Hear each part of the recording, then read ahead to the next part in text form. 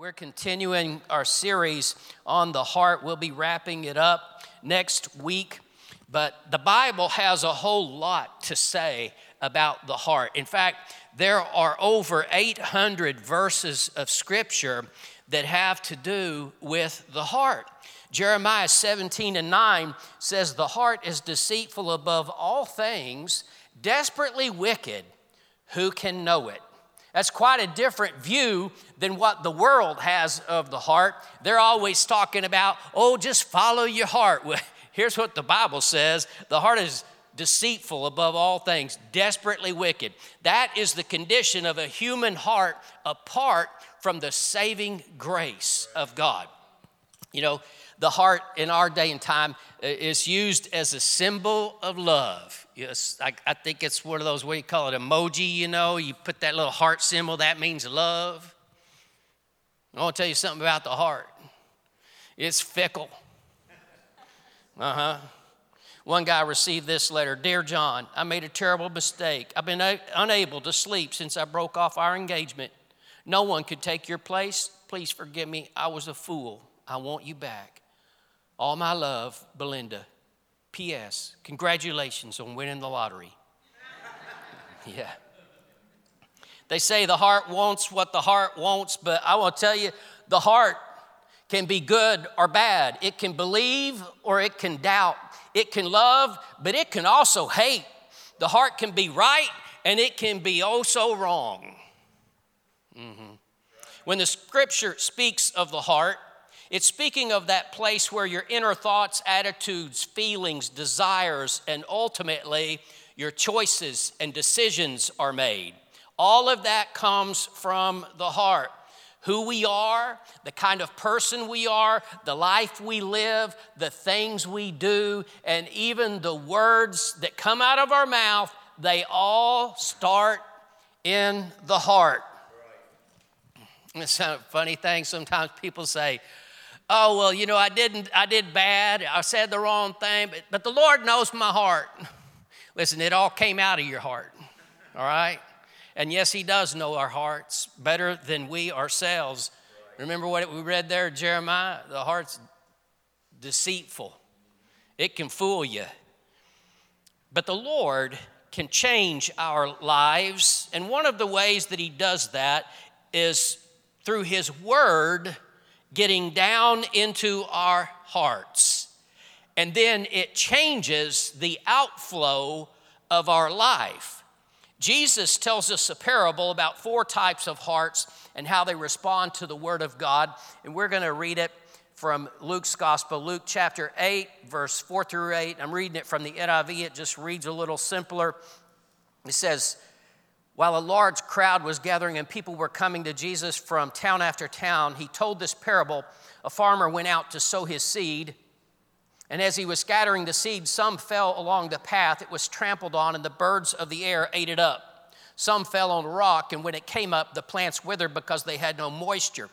Other seed fell among thorns, which grew up with it and choked the plants. Still other seed fell on good soil. It came up and yielded a crop 100 times more than was sown." Then in verses 11 through 15, He explains the parable. This is the meaning of the parable. "The seed is the word of God. Those along the path are the ones who hear, and the devil comes and takes away the word from their hearts so that they may not believe and be saved. Those on the rock are the ones who receive the word with joy when they hear it, but they have no root. They believe for a while, but in the time of testing, they fall away. The seed that fell among thorns stands for those who hear, but as they go on their way, they are choked by life's worries, riches, and pleasures, and they do not mature. But the seed on the good soil stands for those with a noble and good heart who hear the word, retain it, and by persevering produce a crop." Now, some people think that the parable means that only 25% are going to produce a crop. He never tells us what the percentage is. It might be just a few of this one or a whole lot of this one. We don't really know. We just know there's 4 types of hearts that he talks about here. David, though, said, "Create in me a clean heart, O God." And I want you to understand that Jesus was not condemning us to having one kind of heart or the other. You see, you might have a hard heart. I want you to know that God can soften your heart. Listen, you might have a heart that's full of weeds. Jesus can help you do a little weeding. Some of us need to do some weeding tonight. But I'm just telling you that God can change your heart. Jesus wasn't telling us this to condemn us that, well, that's the way you are. No, I believe that he was showing us how we could have a good and noble heart. In Ezekiel 36:26, the Lord says, I will give you a new heart and put a new spirit within you. So I want you to know the Lord can do a work in your heart. He can absolutely change you.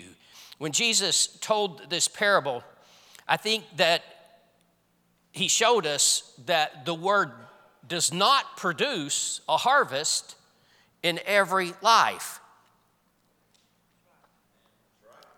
But he is showing us that if we have a good heart, that it will produce that harvest. Jesus said the seed is the word of God. The first type of heart we talked about is the hard heart, those that hear the word of God, but their heart is like the soil on a beaten path. The seed never even penetrates at all. They're not receptive to the word. It's through sin and unbelief. It might be hurts and disappointments in their life, but their heart has become hard, and the word, the seed of the word, just can't get into their heart. The deceitfulness of sin.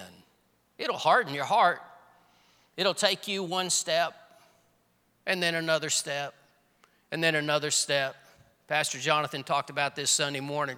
Until your conscience is seared, you just get a little harder and a little harder, and just to the point where they're not receptive at all to the word of God. Unbelief will harden your heart.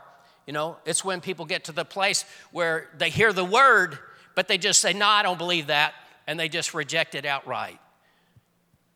That's a hard heart. Hurts will harden your heart. It'll make you calloused and bitter if you don't allow the Lord to heal those hurts. I want you to know there's a lot of people in this world, they got a heart that's been trampled on, and their heart has become hard. But Jesus can change that. He can heal those hurts. He can make that heart soft again. We talked about that shallow heart. The seed is readily received, Jesus said, but then when the times of testing come, they fall away because they have no roots. See, without roots, our faith fails. Our commitment is compromised, and the seed of the word never produces a crop in our life. Shallow hearts are those with shallow devotional lives, shallow commitment, shallow faith, shallow love. Jesus says in the difficult times, they're going to fall away.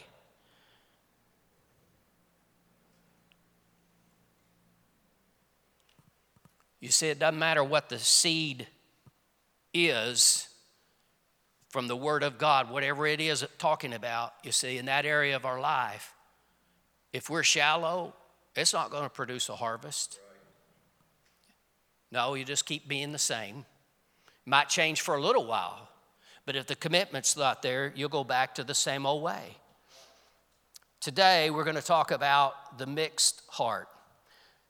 Some seed fell among thorns. This is seed that gets mixed in with other things.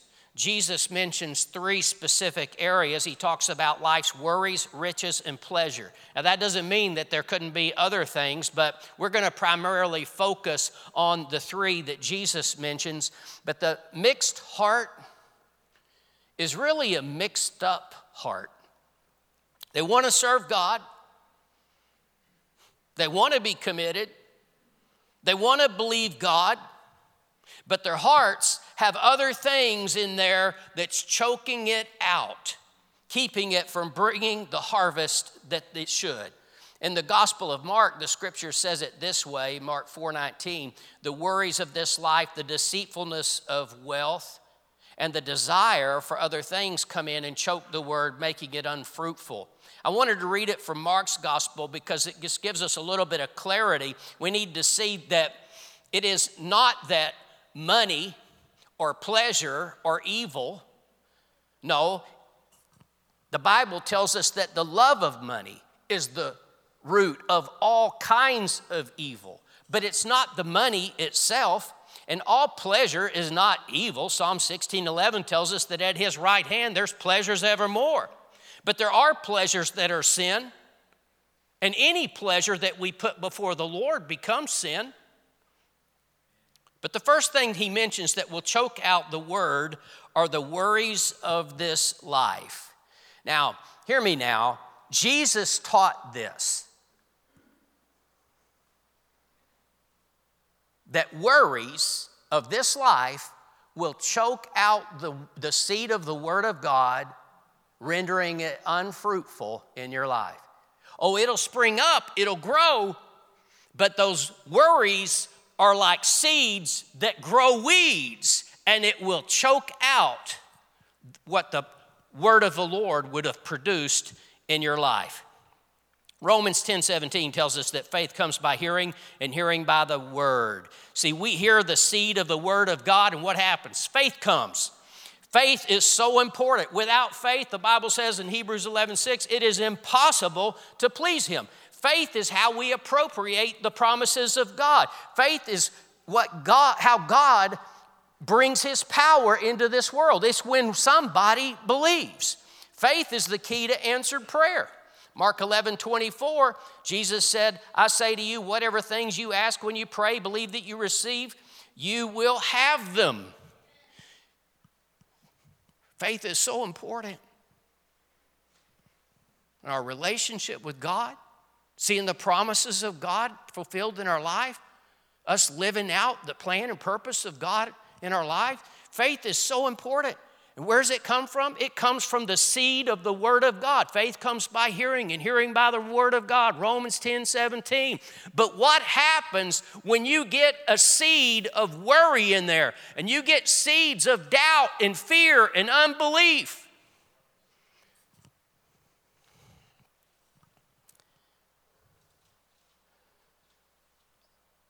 All the promises that are available to us and the blessings that are ours in Christ, it's all available to us by faith. But when we have worry in our hearts, it chokes it out. It keeps us from receiving those blessings, the miracles that God would do in our lives.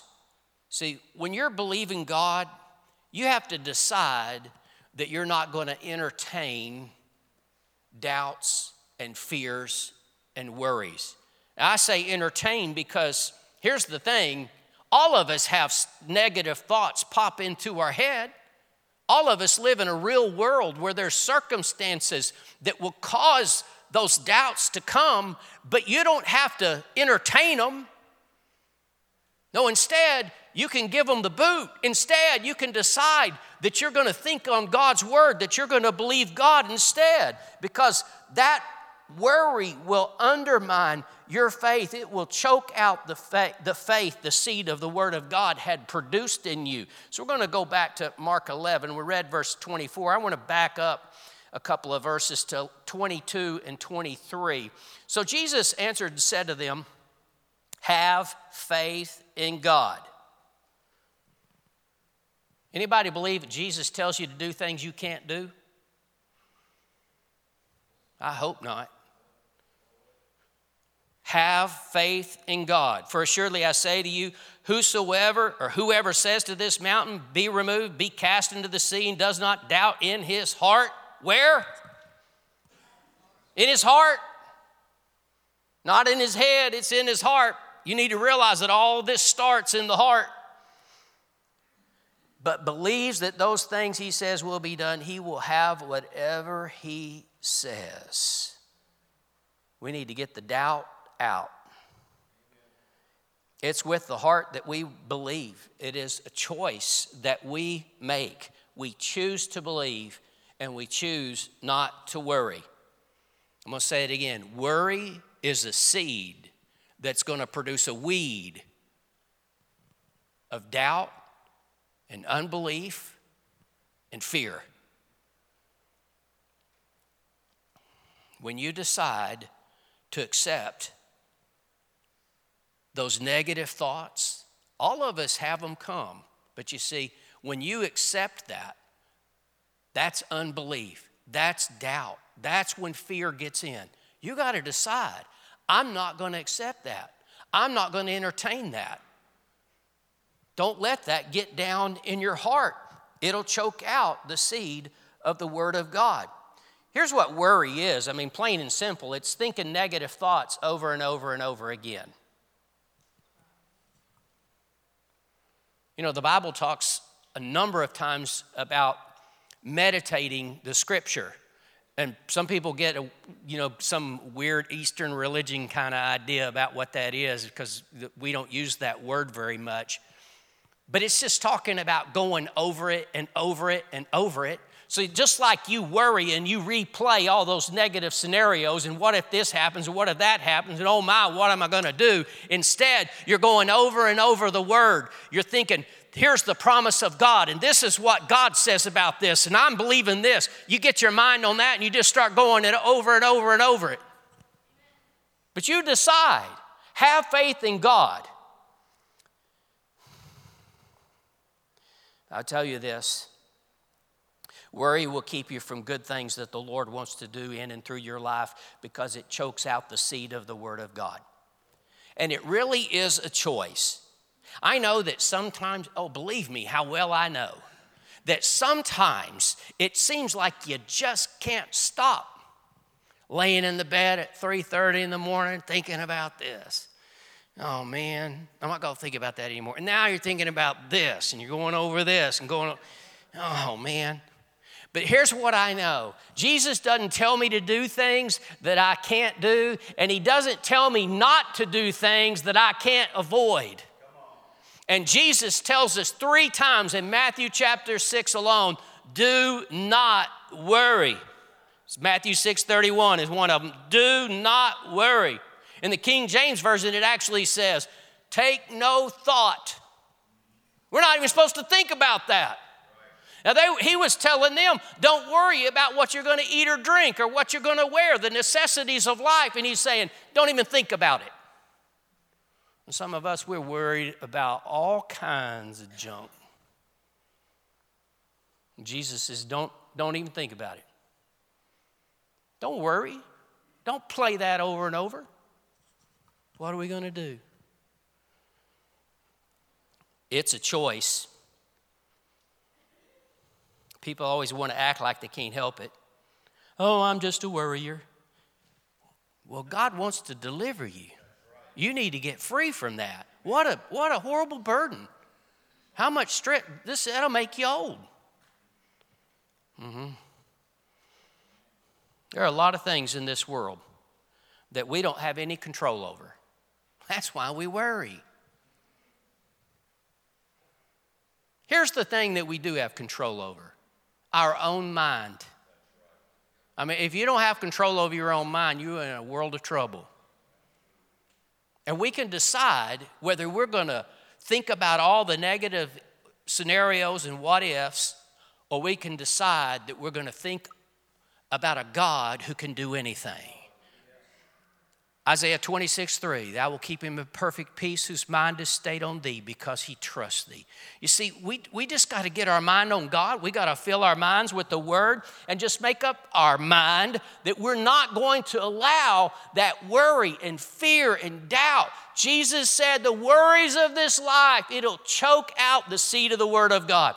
I'm telling you, the promises, the principles of this book are so powerful. Why don't we see more of the miracles and the blessings of God happening in the people of God? Because things like this, the seed of worry is choking it out. The faith is weak. There's too much doubt and unbelief because of the worries of this life. So what do when you can't stop thinking about that situation? Well, first of all, just change what you're thinking about. Change what you think about that situation. Philippians 4:19, my God shall supply all my needs according to his riches and glory by Christ Jesus. I believe my God shall supply all my needs. My God, He's my God. He's my provider. My God will supply all my needs according to His riches and glory by Christ Jesus. I'm not going to be afraid. I'm not going to worry. I'm trusting God. Whoa, now there's this big unexpected expense. The car broke down or the AC went out, whatever. Now what am I going to do? Oh no, what if? And my God shall supply all my need according to His riches and glory by Christ Jesus. You don't allow that worry to even start. Don't let that seed get in there. Instead, you keep your mind on the Word of God. And I'll tell you, sometimes you just need to move off of that situation altogether and start thinking about other things and the blessings of the Lord. And get your mind on somebody that's way worse off than you. Pray for somebody. But you can't allow yourself to start worrying. The seed of the Word of God is choked out by the worries of this life. That's what Jesus said. Some people act like worry is no big deal, no harm.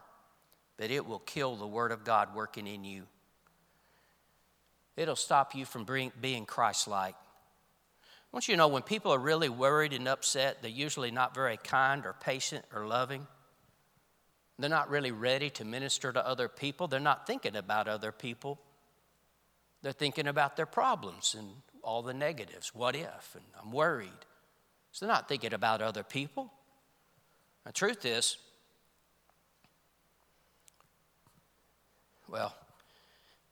see, I can talk about this because I know how this works. Well, I'm sorry, but I just got a lot on my mind right now. Just can't act like Jesus right now. That's what worry will do to you. Make you short and ugly with people. If you're worrying about your finances, your children, your health, it'll choke out the Word. I didn't say those things aren't important. But you're not going to make any of it any better by worrying. In fact, you're going to make it worse. The truth is that when we worry, we keep the situation from getting better because the worrying is choking out our belief. And here's what will help the situation is when we believe. We pray and that works. Worry doesn't work.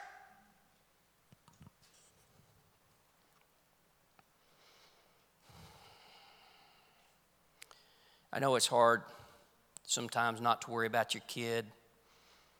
There's a lot of things in this life we can worry about. Just remember this. Worry doesn't help. It undermines faith. But when we stand on the Word of God in faith, that helps. Next, Jesus mentions riches, the deceitfulness of riches. What is so deceitful about riches is that we think that they will satisfy. We think that riches can solve the problem, or we think that riches can take care of us. That somehow that riches are the answer. But in the end, the deceitfulness of riches will choke out the Word of God. 1 Timothy 6:6-10. Now, godliness with contentment is great gain. I want to tell you, godliness with contentment is better than $1 million. Now, some of you are thinking, I'll take the million. I'm going to just go on out here, way on out here. Godliness with contentment is better than $1 billion. There are a lot of billionaires in this world today that are not content and they are not happy. I'd rather have godliness with contentment. That's great gain. See, you got that, you got everything that you need. But you can have $1 trillion and still not be happy. And it's still never enough.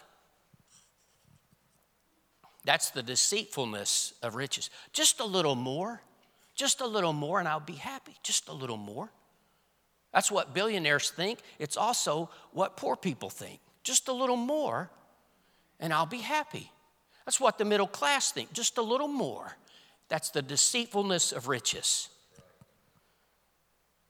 Verse 7 says, we brought nothing into this world. It's certain we can carry nothing out. And having food and clothing, with these we shall be content. Oh, man. That doesn't mean we're supposed to be poor. I believe the Lord blesses his people in every way, that he gives us richly all things to enjoy. He's my provider. He supplies all my needs. No good will he withhold, nothing good will he withhold from those who walk uprightly. But I also know that if we're running after money, it will mess us up. If we're looking to money to solve our problems, if we think a little more is going to make us happy, we have succumbed to the deceitfulness of riches, and it chokes out the seed of the Word of God.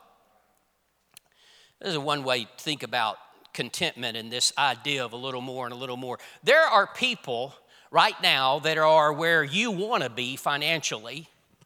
They're not any happier than you are. And there are people who think if they were where you are, they could be happy. The deceitfulness of riches.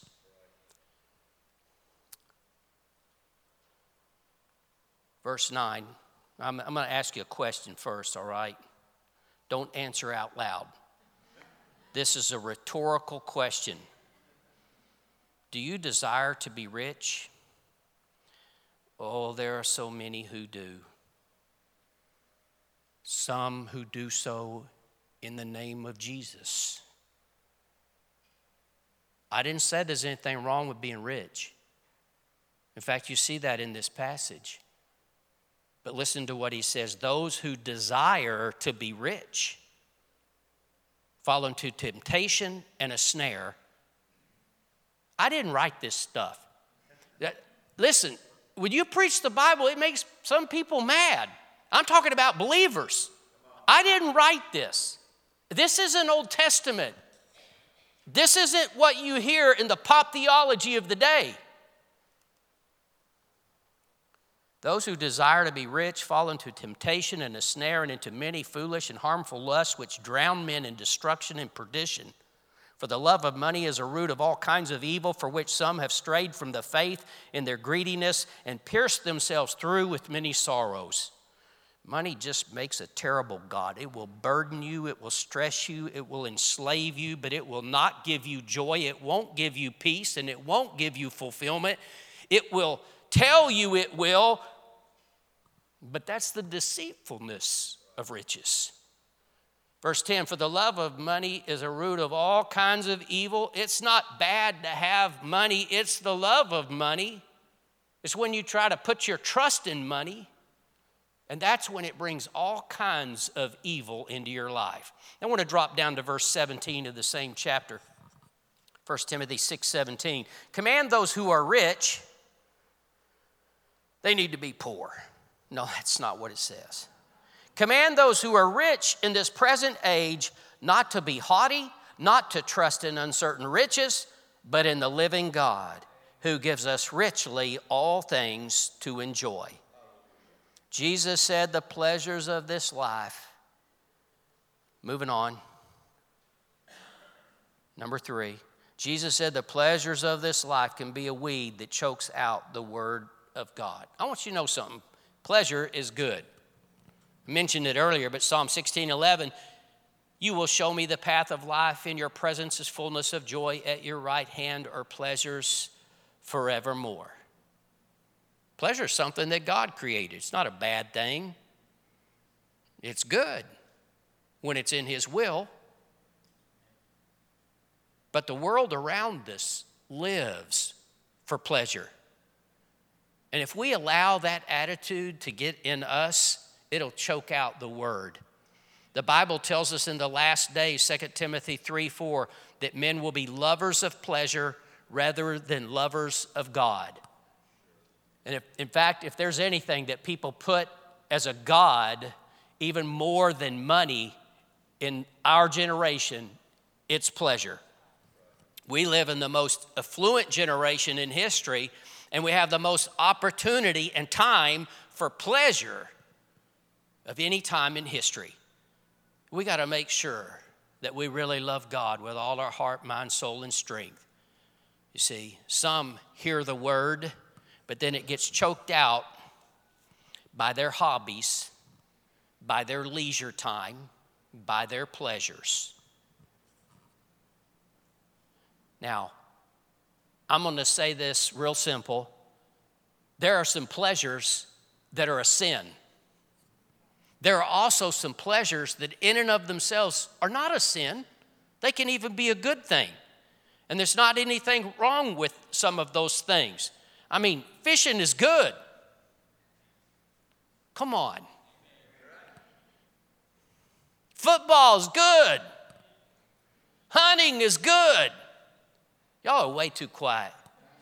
And if I would have said hunting is good when I pastored in rural Oklahoma, they would have jumped up shouting hallelujah. I mean, the first Sunday of deer season, there was like 3 of us in church. It wasn't just the men that went, the women and teenagers went too. Never forget looking in the local paper one day, they listed out everybody who shot a deer and turned in their tag and the weight of their deer. And one of the 16-year-old girls in the church there shot a 26-pound deer. She shot Bambi, 26 pounds. Oh, my goodness. Anyway, there's nothing wrong with going shopping, ladies. They call it retail therapy, makes you feel good. There's nothing wrong with that. There's nothing wrong with a lot of those kinds of activities. But here's the thing. We live in a day and a time when people are so busy, they don't really have time for much of a devotional life. They don't really have time hardly to go to church, much less to get involved in the work of the ministry and be involved in what God is doing today. That's being a lover of pleasure rather than a lover of God. Oh, man. Are you praying for me?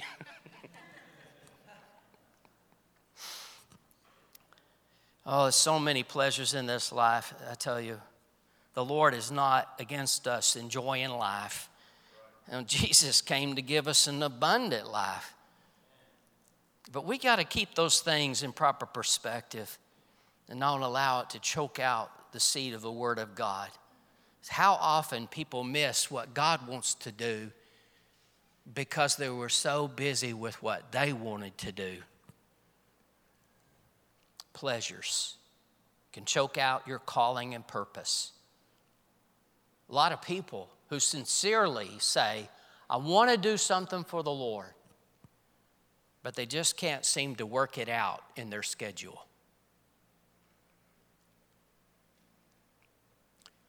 Hebrews 11:24 and 25, the NIV says it this way. By faith, Moses, when he had grown up, refused to be known as the son of Pharaoh's daughter.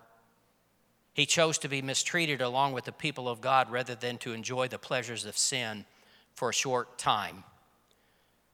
And I want to tell you, so often that's the way it is, and not just with the pleasures of sin, but just the pleasures of life that I'm talking about here. You know, they only last a short time. I mean, they only last as long as whatever you're doing gives you the pleasure of the moment, and when it's over, it's over. There's nothing left. But Moses chose not to go after the pleasures of the world. And he had every opportunity growing up in Pharaoh's household. But he chose not to go that way. Instead, he chose to fulfill the plan and the purpose of God in his life. And I want you to understand something. You see, when we put God first and we go after the plan and purpose of God in our life, we find lasting pleasures. We find a pleasure that's still there when you put your head on the pillow. You find a pleasure, it's this fulfillment that's with you all the time when you're really fulfilling the call and purpose of God in your life. It's something that just lasts. In fact, we'll get to that again a little bit later, but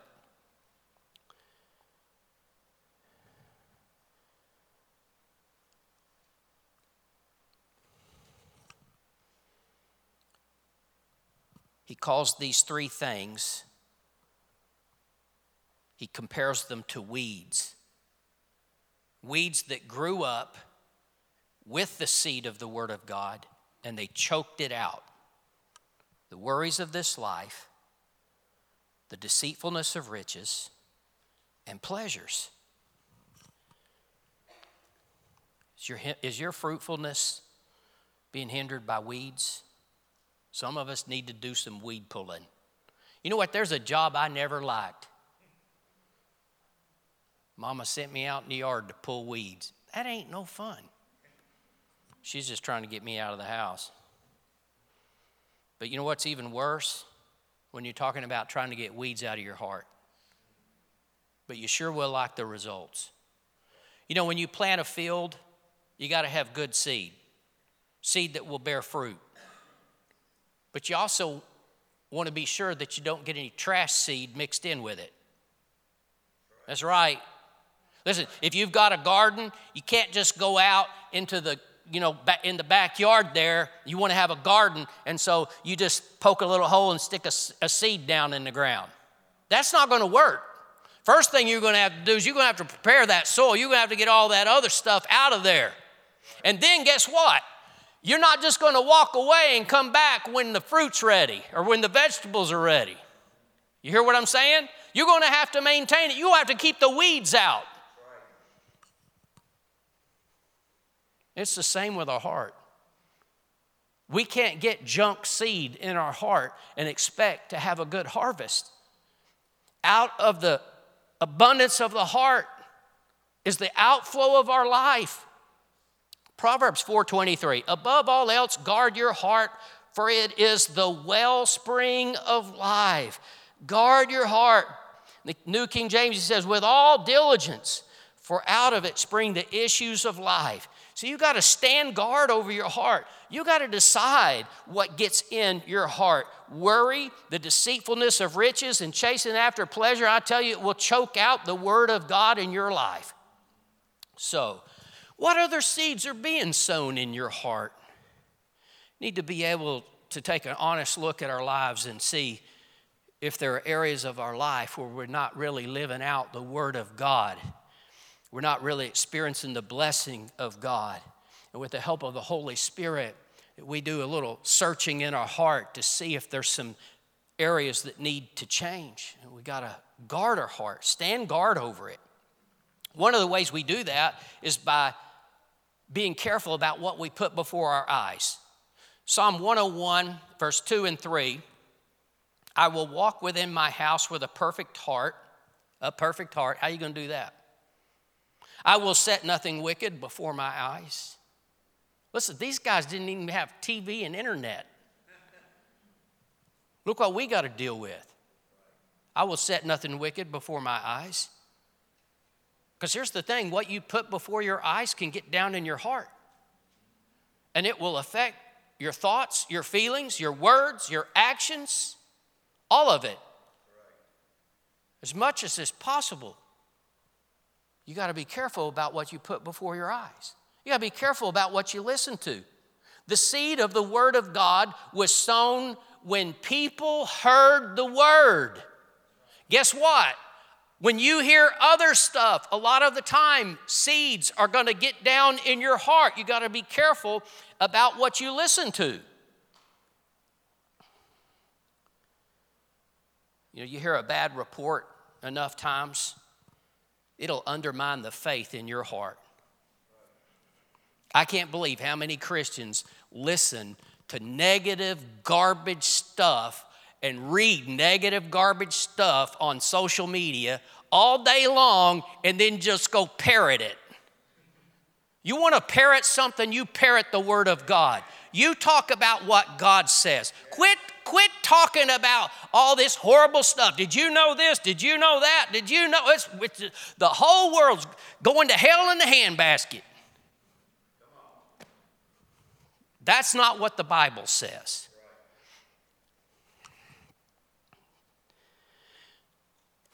Who you spend time with and allow to speak into your life, I'm telling you, they will plant seeds in your heart. Oh, I can handle it. I can handle it. I'm smart. I'm wise. The wisest man who ever lived Solomon. What happened to him? How did his heart get turned away from the Lord? How could that happen? Because he married wives who worshiped other gods, and they turned his heart away from the Lord. He couldn't handle it.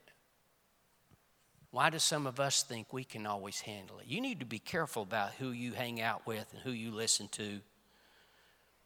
Proverbs 26:22, the words of a talebearer are like tasty trifles. They go down into the, listen, inmost body. When you listen to a gossip, that stuff gets down in your heart. You listen to a gossip very long, I tell you, you become one. You start repeating what they said. It gets down in your heart. Sooner or later, it starts coming out of your mouth. One of the most powerful things about music is it's just like a window into the soul. And this is true with worship and Christian music. It's also true with the world's music, that it has a way, it affects the mind, your thoughts, it affects your emotions, it stirs your soul. And it's so much so that a lot of us who are old, we can remember the words to songs that we heard in the 60s.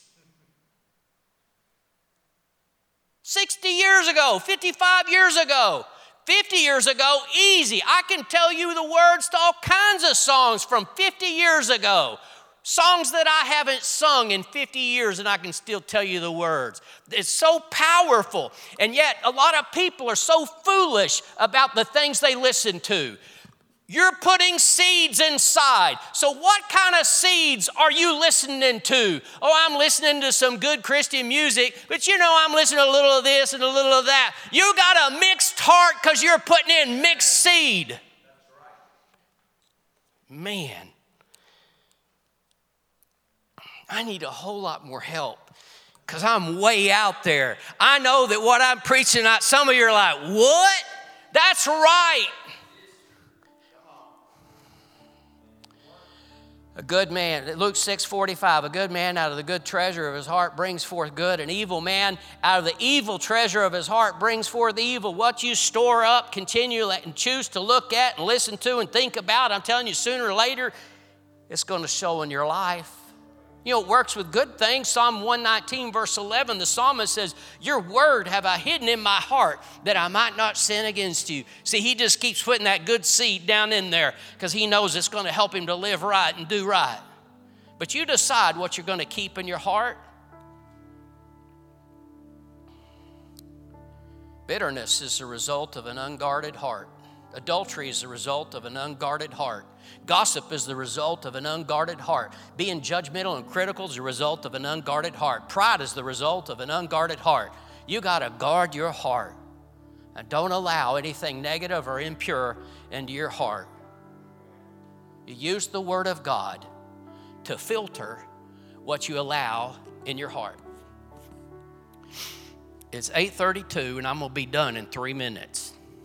So y'all stay with me for 3 minutes. This is really important. Hebrews 4:12 tells us that the Word of God judges the thoughts and the intents of the heart.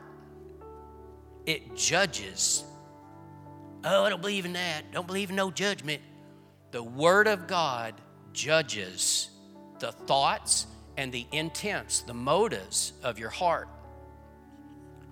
You see, if we will read, study, meditate, think about the Word of God, it will help us know what doesn't belong in our heart. It judges the thoughts and the intents of our heart. So you use the Word of God to weed out your heart. You use the Word of God, it will show you if there's things in your heart that, you know what, you're not really thinking right. You know what, you don't really have the right motive or the right attitude about that situation. The Word of God can show you that. Use the Word to get those old weeds out. James 4:8, and Jonathan used this one Sunday. Draw near to God and he'll draw near to you. Cleanse your hands, you sinners, and purify your hearts, you double-minded. You see, he doesn't want a mixed heart. He wants a pure heart. You know, in the scripture, pure means the same all the way through.